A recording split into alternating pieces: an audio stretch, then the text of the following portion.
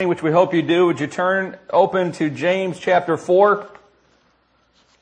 James chapter 4, we're in the middle of a series called The 10 Steps of a Peacemaker. We've completed 5 of the steps. This morning we're going to look at 3 of the next ones. James chapter 4, we're going to look at the first half of verse 9. I've got to tell you to maybe perhaps prepare you for this sermon. In all seriousness, it's been a really difficult week in getting ready for this sermon. So, probably the weightiest sermon I've ever preached. Our content is probably the poorest thing that I do.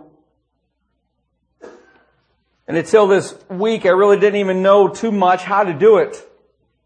We're talking about repentance. Friends, I want to tell you right up front,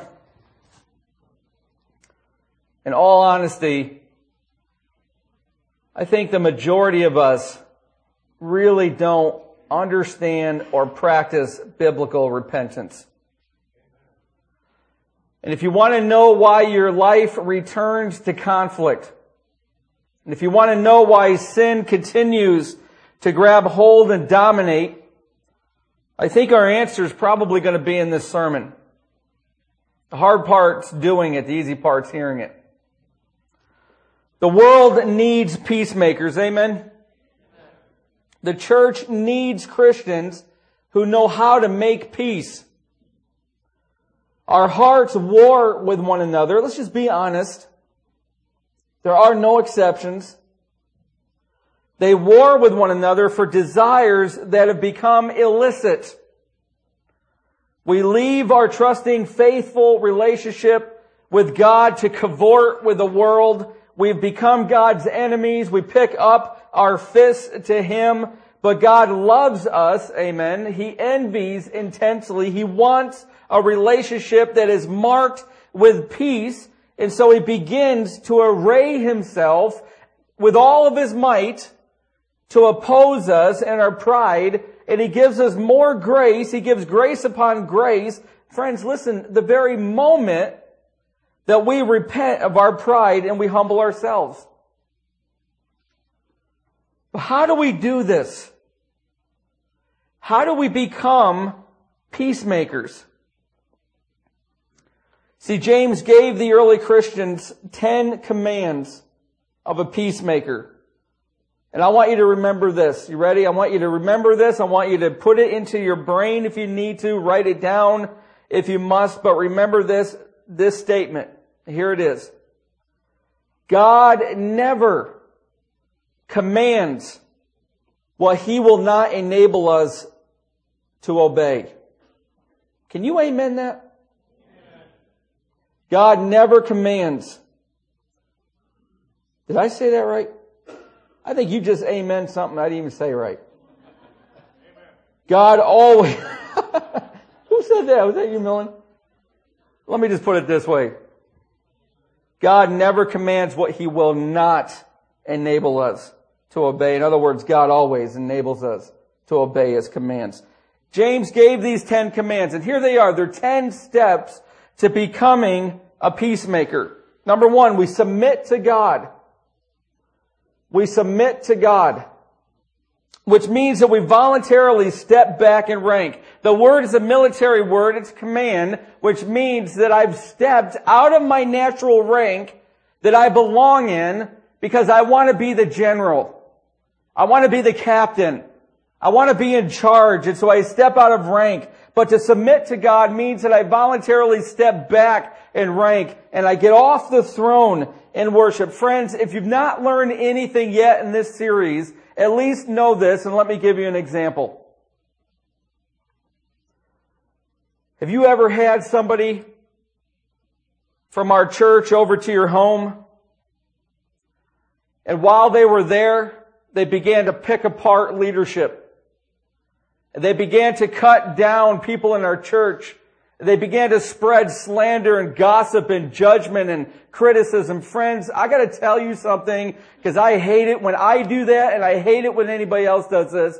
At that moment, you should be developing the redemptive eyes to know that that person has climbed up the throne and sat down where only God belongs and is trying to rule the world and rule those around him. God doesn't like that, by the way. And so when we submit to God, when you have the courage to be able to say to your friend over to your home, I don't think that pleases God. And I think you need to come off the throne. Then you're moving that person toward peace. You're moving them to come off the throne. And then second step is we stand fast with God. That's what the word resist means. It's another military word. It means to take the fight to the right source. The right source, friends, James says, is the devil. The name the devil means one who separates. You see, the devil wants to separate us from one another. He loves it when I'm fighting with you. He loves it when my marriage is having conflict. He loves it when your teens are angry and they won't talk. That's what the devil does. He separates you from one another, and he separates us from God. And so to resist the devil is to say, no longer will you separate me. I come back to you, O God. I worship you at the foot of your throne, and I stand fast with you. And we come near to God. Number 3, we pray. We come near to God. He will come near to us. And as we approach him, do you remember from last week that there's a bronze laver that is a type of Christ? In other words, the bronze basin that held the water that the priests washed their hands and washed their feet with. That bronze basin pointed forward to the one who will take away our sins. But that bronze basin sat on a bronze laver, sat on a bronze base that was made from the Israelite women's polished mirrors. In other words, when the priest would approach this laver to wash their hands and their feet, reflected, figuratively, are their sins. Friends, when we approach the Word of God, it reveals to us, the polished mirrors shows us our sin. In step 4 is we confess those sins. We agree with what God speaks to us through His Word. We wash our hands. And then finally, last week, we looked at what it means to purify our hearts, you double-minded. The word means to commit to single-mindedness, because here's what double-mindedness is. It's when I love God, but I love the world. I want to love both. And so one time I'm walking faithfully, the next time I'm walking unfaithfully. One time I'm worshiping God, the next I'm worshiping myself. This is double-mindedness. And James says, purify your hands or your hearts to single-mindedness. Commit yourself to follow after the one who loves you in a covenantal, faithful relationship. Now, if you're sitting there thinking, which I'm hoping you're doing, you should be probably saying to yourself, well, how do we purify our hearts? That sounds really good, Pastor Tim, but how do we do this? The answer, friends, is biblical repentance. And repentance is a discipline that is well practiced by peacemakers. If you and I are to become peacemakers, we will be practiced in discipline and repentance. But let's understand what repentance is before we look at these next few steps. Because probably most of us in here think of repentance and we define it automatically as a change of mind, or you're going in this direction and you repent doing a 180 and going in the opposite direction. Let me give you a more biblical and robust version of a definition of repentance. Francis Fuller writes, to repent is to accuse and condemn ourselves. But Pastor Tim, we don't do that. We have a mediator. We have the Spirit of God, and we have Jesus Christ who lived to make intercession for us. We're no longer under shame and condemnation. Friends, to biblically repent is to accuse and condemn ourselves when those polished mirrors reveal the sin.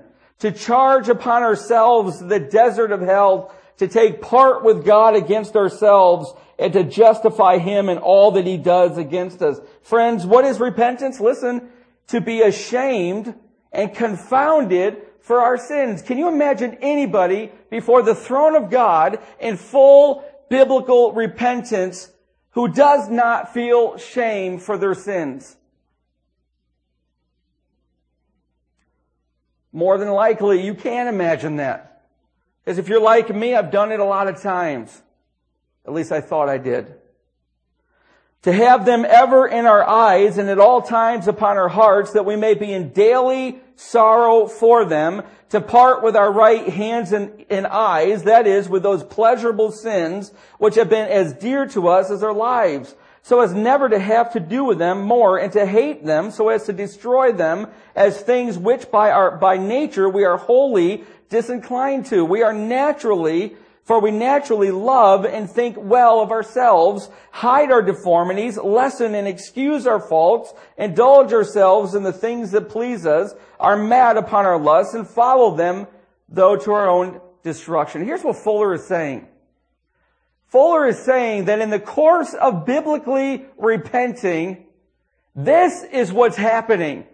This is what God wants. God doesn't want you to have a high opinion of yourselves. He wants you to have a real opinion of yourselves. An opinion that says, I've fallen short of the glory of God. That's not a laughable matter. An opinion that says, I'm warring with you, I'm in a battle with you, which means that I don't love you, I love me. And it means that I don't even love God, I'm an adulterer. How would you ever imagine, and unfortunately maybe there's somebody here that can, but how would you imagine coming home to see your spouse in bed with another lover? Can you imagine the horror of that moment?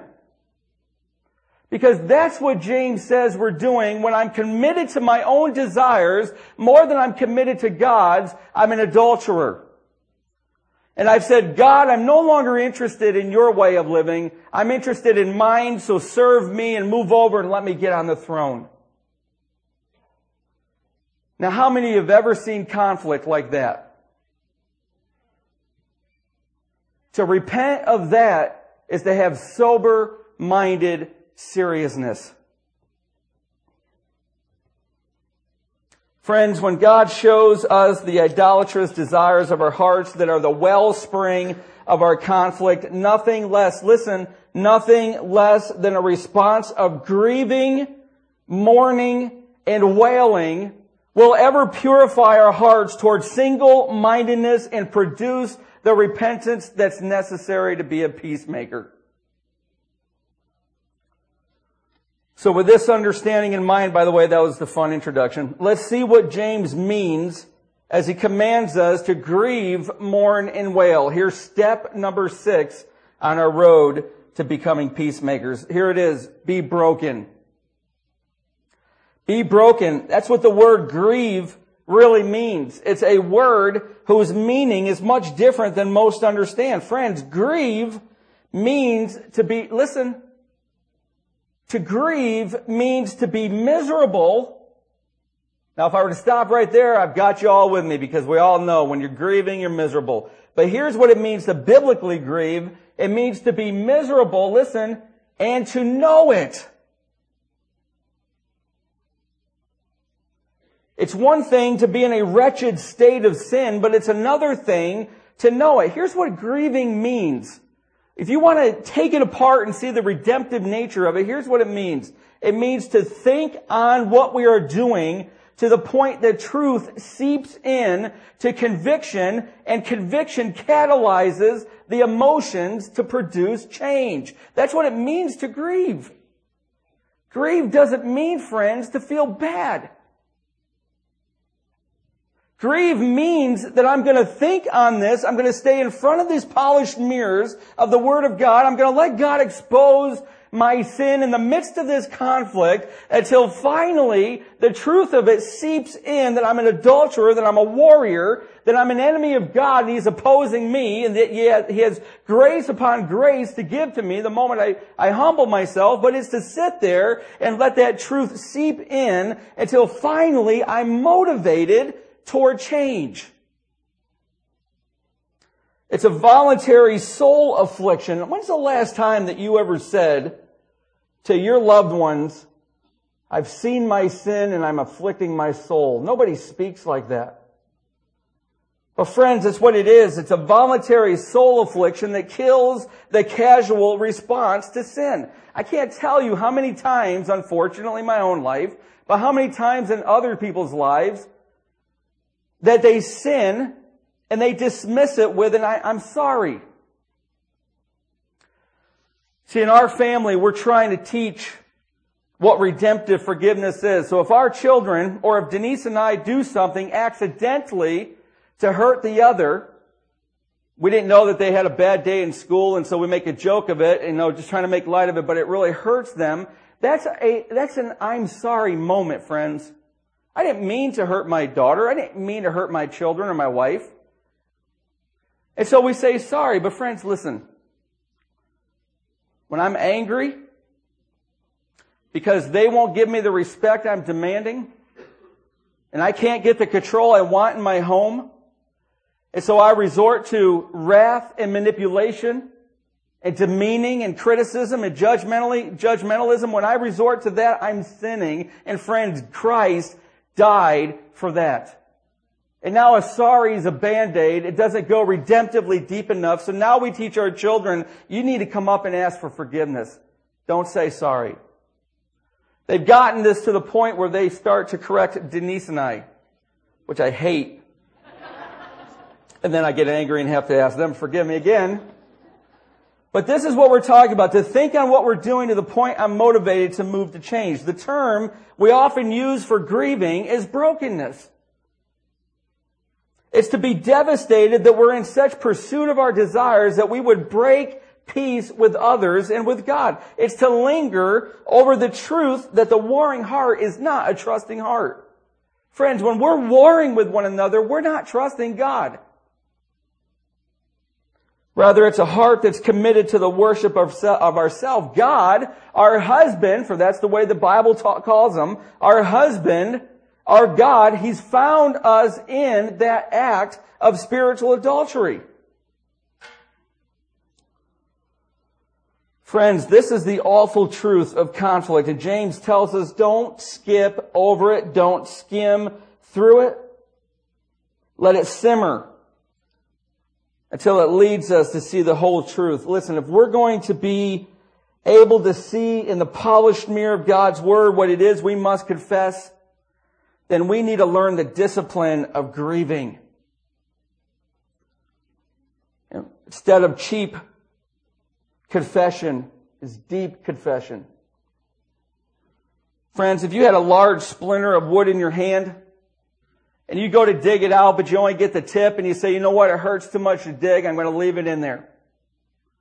Then you're on your way to infection, and it's the same way spiritually. If there's a sin in there that God by His Word has shown you, He's revealed it to you, and you say, you know what, I can't take it, I can't stand to see the sin, and I'm going to leave the base of the laver, I'm going to walk away and look at other people instead of myself. Friends, where you're headed is spiritual infection. You know what spiritual infection looks like? Bitterness, anger, hopelessness, hatred, depression, numbness in your relationships, among other things. And James says, grieve, be broken. Think on the truth that God has revealed in your own heart until it leads toward true repentance and transformation. But He's not done. He gives another step. He says, grieve, mourn, and wail. What's that word mourn mean? This is step number 7. It means to be sorrowful. There was an old preacher who was informed that a certain woman in his congregation had gotten joy in the Lord in one of his sermons. His penetrating question was, did she get any sorrow? You see, sorrow precedes joy. Brokenness precedes hopefulness. Grief precedes transformation. Jeremiah 5 says, joy is gone from our hearts. Our dancing has turned to mourning. The crown, that crown that we all love to wear, has fallen from our head. Woe to us, for we have sinned. You see, God brought Jeremiah, brought the people of Israel into sorrow so that it would lead them towards repentance. It's a call to godly sorrow that James gives. You know, I'm often asked, how can I know if this person who has hurt me so many times and is coming again with an apology, how do I know if they're truly repentant? How can I know if my teen means it when they ask for forgiveness and promise to change, or that spouse who's fallen into that addiction again? How do we know if there's true repentance? I want to teach you 7 ways to know how to recognize true repentance, godly sorrow. Will you turn to 2 Corinthians chapter 7? Turn to 2 Corinthians chapter 7. We're going to look at 2 verses, and I want you to remember this because this is a way that you can see if your own heart is headed towards repentance as well as other people's. This is Paul's second letter to the people of Corinth. His first letter was filled with condemnation, with instruction, with commandment. They were filled with strife. They were filled with division. He wrote a very, very difficult letter to them. And now he's writing a second letter because they responded in sorrow that led towards repentance. And here's what he's explaining. Chapter 7, verse 10. Godly sorrow brings repentance that leads to salvation and leaves no regret, but worldly sorrow brings death. See what this godly sorrow has produced in you. And here they are, 7 of them. What earnestness, what eagerness to clear yourselves, what indignation, what alarm, what longing, what concern, what readiness to see justice done. What do these mean? Let me fly through these briefly. Friends, godly sorrow produces 7 fruit. And here they are. Number 1, earnestness. What does earnestness mean? It means to make haste. It means to be quick about something. You see, godly sorrow, if a person really has godly sorrow, then it will move him or her to want to quickly change their heart and their ways and restore peace. That's what godly sorrow does with earnestness. There's no contemplation. There's no time necessary to consider. There's no, I'll deal with this the next time I see that person. The time is right now. Earnestness says today is the day of reconciliation. There's a seriousness and an urgency in the believer that is filled with godly sorrow. But there's a second fruit, and it's eagerness to clear yourself. You see, the polished mirror of God's Word has revealed the unfaithful, warring heart of the ones in conflict, and it's produced a sorrow that if it's leading toward repentance, listen, will make him eager to make it right. Here's what I mean. And let me give you an example. It was worldly sorrow that seized the heart of Judas Iscariot and filled him with remorse, moving him to return the traitor's money, but then to punish himself through suicide. That's not godly sorrow. That's worldly sorrow.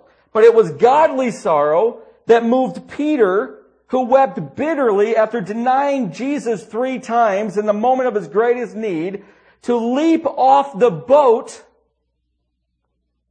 and swim to shore when he recognized Jesus from a distance, where he declared his love 3 times and became faithful to the point of martyrdom. That's biblical, godly sorrow.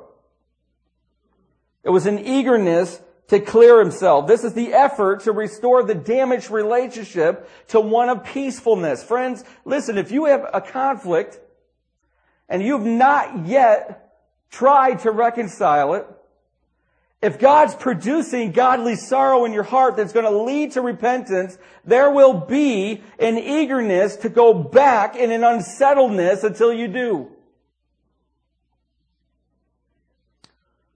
Paul goes on, he says, your heart will be filled with indignation. The heart filled with godly sorrow hates the sin that is discovered in its heart. Friends, listen, what is indignation? It's a holy displeasure. It's an outrage. Listen, this is weird. It's not something we're used to. It's an outrage over my discovered sin. I mean, how many of you, honestly, don't raise your hand, how many of you have seen your sin revealed by the Word of God and hated it and been in outrage over it?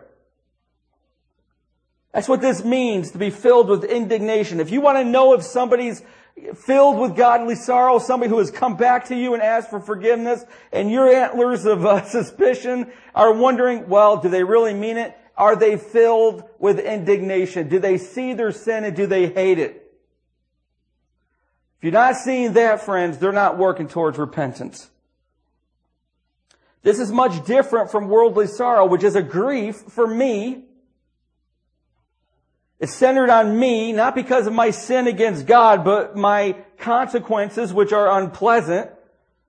It's my aching of embarrassment. It's my filled with self-pity. Friends, those filled with godly sorrow hate their sin.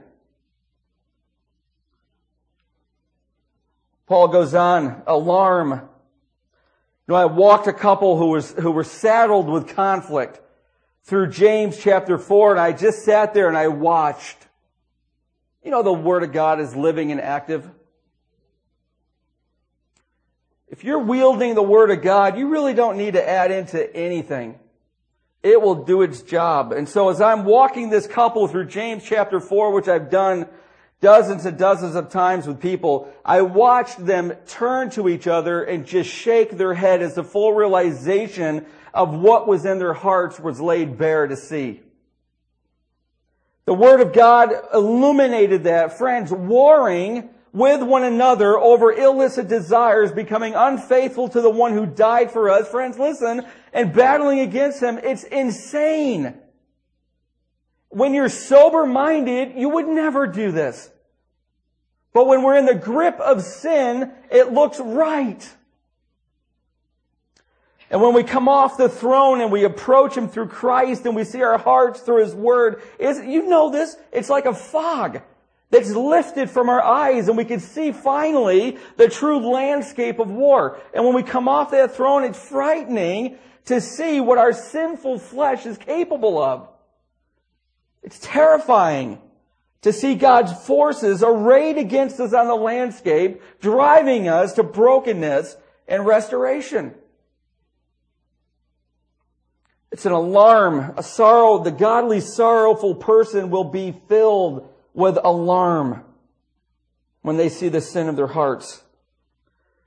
There's also a longing, Paul says. How beautiful it is when God gives us a longing to see a broken relationship restored. My own sister, her husband had an affair with her and her best friend. She came home. They had 2 children at that time. She came home to see 2 suitcases packed and on their way out the door with my brother-in-law carrying them with a note left behind on the kitchen counter. Had an affair with her best friend and got her pregnant. They were Christian school teachers up in New York. For me as a young high school student, to be in the kitchen when my mom answered that phone call from my sister to let her know what had happened and to feel your soul plummet in grief, but to watch over the course of the next several years to see the longing that God gave, the sorrow that my brother-in-law had that said, we want to make this right. The consequences were great. They lost their job, they moved the state away, and it took them years to recover through counseling. But today their marriage is better than it ever was before that occurred, because God put a longing of sorrowfulness into their hearts that led them towards repentance and restoration. But Paul says, if you're going to have godly sorrow, friends, listen, be discerning. If you've got somebody that says they're repenting, then they're going to have a concern, which means zeal. It's a holy effort to get rid of the sin in their hearts. It's a desired and effort to grow in the disciplines of the Lord. Zeal is working hard at reforming our hearts. This is what Colossians chapter 3 says. Listen to this. Put to death, therefore, whatever belongs to your earthly nature. Clothe yourselves with compassion, kindness, humility, gentleness, and patience. Bear with each other. Forgive whatever grievances you may have against one another. Forgive as the Lord forgave you. And over all these virtues put on love, which binds them all together in perfect unity. There's a zeal, there's a work that a sorrowful person is willing to do to restore a relationship. But let me give you one more. There's a readiness to see justice done. You see, truly repentant people are willing to make restitution for the wrongs that they've committed. They accept responsibility. If you've got somebody that's repenting but will not accept and will defend and justify and blame other people, friends, they're not repentant. They're not yet sorrowful. Millionaire Frederick Charrington owned England's Charrington Brewery. He was multi-millionaire.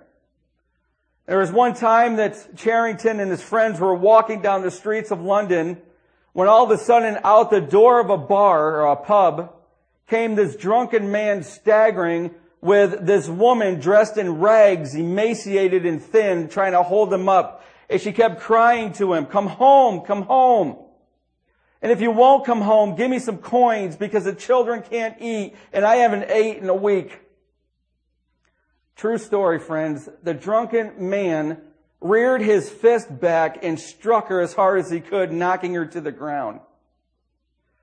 Charrington, who writes about this, ran over and restrained this drunken man, putting his hands behind his back until the police could be there to take him away, and his friends ministered to the woman on the floor. And he was ministering to this woman when he happened to look up in the window of this pub, and there says, "We serve Charrington Ale." Let me read to you what he wrote. The multimillionaire brewer was suddenly shaken to the core of his being.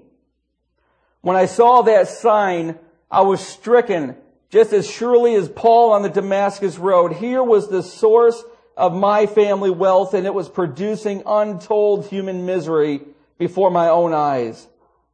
Then and there I pledged to God that not another penny of that money should ever come to me." You know what? History reveals that Frederick Charrington became one of the most well-known temperance activists in all of England. He renounced his share of the family fortune, and he devoted the rest of his life to the ministry of freeing men and women from the curse and prison of alcoholism. Friends, listen, godly sorrow produces in us a readiness to make things right. What's the result of all these 7 fruit? Paul says in verse 11, "At every point you have proved yourselves to be innocent." That word means pure or clean. You proved yourself to be innocent in this matter. Friends, listen, if you've got somebody that says they're repentant, or if you've become repentant, then these fruit will be evident. And at every point you will want to prove yourselves innocent. Godly sorrow, godly mourning has the power to move us toward repentance, which is a change in heart. It's the making, friends, of a pure heart. But there's one more step we're going to look at this morning. And we're going to be brief. Look at that third word, or that fourth word in the first part of chapter 4, verse 9. Grieve, mourn, and wail. James tells us to wail, which isn't just, listen, it's not just a shedding of tears. Isaiah 22:12 describes this. The Lord Almighty, called you on that day to weep and to wail. Here's what it looks like. It's an expression of grief, to tear out your hair and put on sackcloth. So wailing is an external expression of grief. Friends, if you are moving towards becoming a peacemaker, if your heart is filled with godly sorrow and you're moving towards repentance, there will be an expression, there must be an expression of grief. See, wailing was part of Jewish funerals, as even professional wailers were hired to be able to precede the coffin out of town to its site of burial. You see, wailing accompanies repentance, listen, as our fleshly desires are put to death. The problem with many of us, why we ask for forgiveness and then turn back to the sin, is because we don't yet know how to grieve and mourn and wail. We don't know how to sit in front of that mirror until the truth seeps in. We don't know how to be filled with godly sorrow until it moves us to repentance. And friends, we don't know how to express publicly our grief. We're privatistic. How many of you share your worst sins with other people? You trust them enough to say, I need your help. I can't come out of this by myself. If there's any hope of restoration, if there's any hope of repentance, if there's any hope of change, I need your help. Wailing, friends, is the emotional element of repentance. And it's the water, listen, that catalyzes, that chemically changes, so to speak, the concrete so that it can harden into resolve. Wailing says, I'm grieving. Wailing says, I'm remorseful. And wailing says, I need help. It won't let us see our sin and just hastily dismiss it with a sigh. Friends, let me close with this. I want you to really ask yourself this. Do you really want a pure heart? I hope you're thinking before you're answering. Because James tells you how you can have it. We're going to look at one more step next week that closes off this movement towards a pure heart, but he's told us 3 steps. And it's this. You come to the Word, the mirror, and you let it shine in your heart so you can see your sin, and you stay there and you look at it and you meditate on it, not so that you can feel shameful and horrible, but so that you can see how utterly horrible it is and cling to the grace of God. That's step 1, that's grieving. But friends, then there's mourning.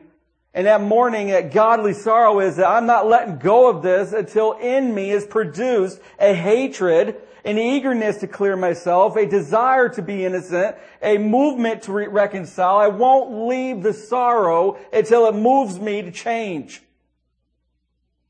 And then there's mourning and wailing that says, but I can't do it on my own. There's a public expression. There's people that have got to usher my dead old nature to the grave and keep me from crossing the divide and picking up the old grave clothes again. So do you want a pure heart? Unless you know something I don't know of another way to get it. A heart that moves in godly sorrow toward repentance. That's a pure heart. Let's pray. Lord, we need help. This has been a hard sermon. It's been horribly hard this week thinking on all this. Lord, we need your help. Father, I pray that you would teach me, I pray that you would teach us how to walk through grief and mourning and wailing to a pure heart of repentance.